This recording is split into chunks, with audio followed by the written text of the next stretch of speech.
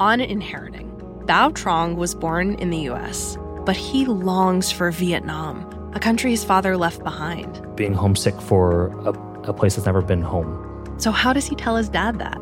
Listen to Inheriting from LAist Studios and the NPR Network, wherever you get your podcasts. I'm Jesse Thorne, host of Bullseye, inviting you to a live taping of my show with my pal, actor and comedian Paul Scheer. It's June 13th at the Crawford. Get your tickets now at laist.com/events. Problems. Do we get what we look for? This is Sandra Tsinglow with the Lowdown on Science. Maybe you've heard this story. A neighborhood watch lowers crime in an area. But once the burglaries stop, the watch doesn't relax. Instead, people start calling in jaywalkers. It's called judgment creep. We make relative judgments based on what we've already seen. So we keep finding problems even after the original one is solved. But does this happen in other contexts?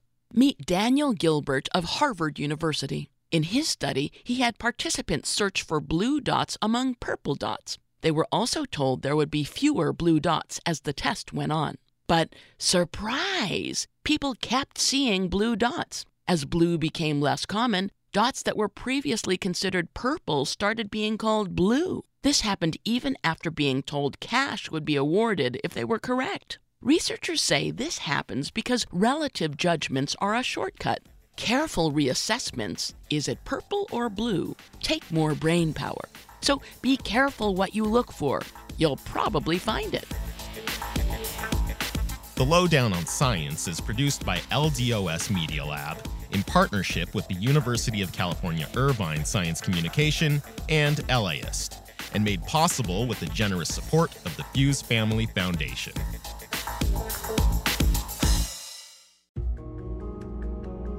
One event can change a family for generations. I'm Emily Kwong, host of a new podcast from LAist Studios called Inheriting. It's about Asian American and Pacific Islander families and their histories. Join me for an immersive storytelling event at the Crawford in Pasadena. It's June 27th. Get your tickets now at laist.com/events.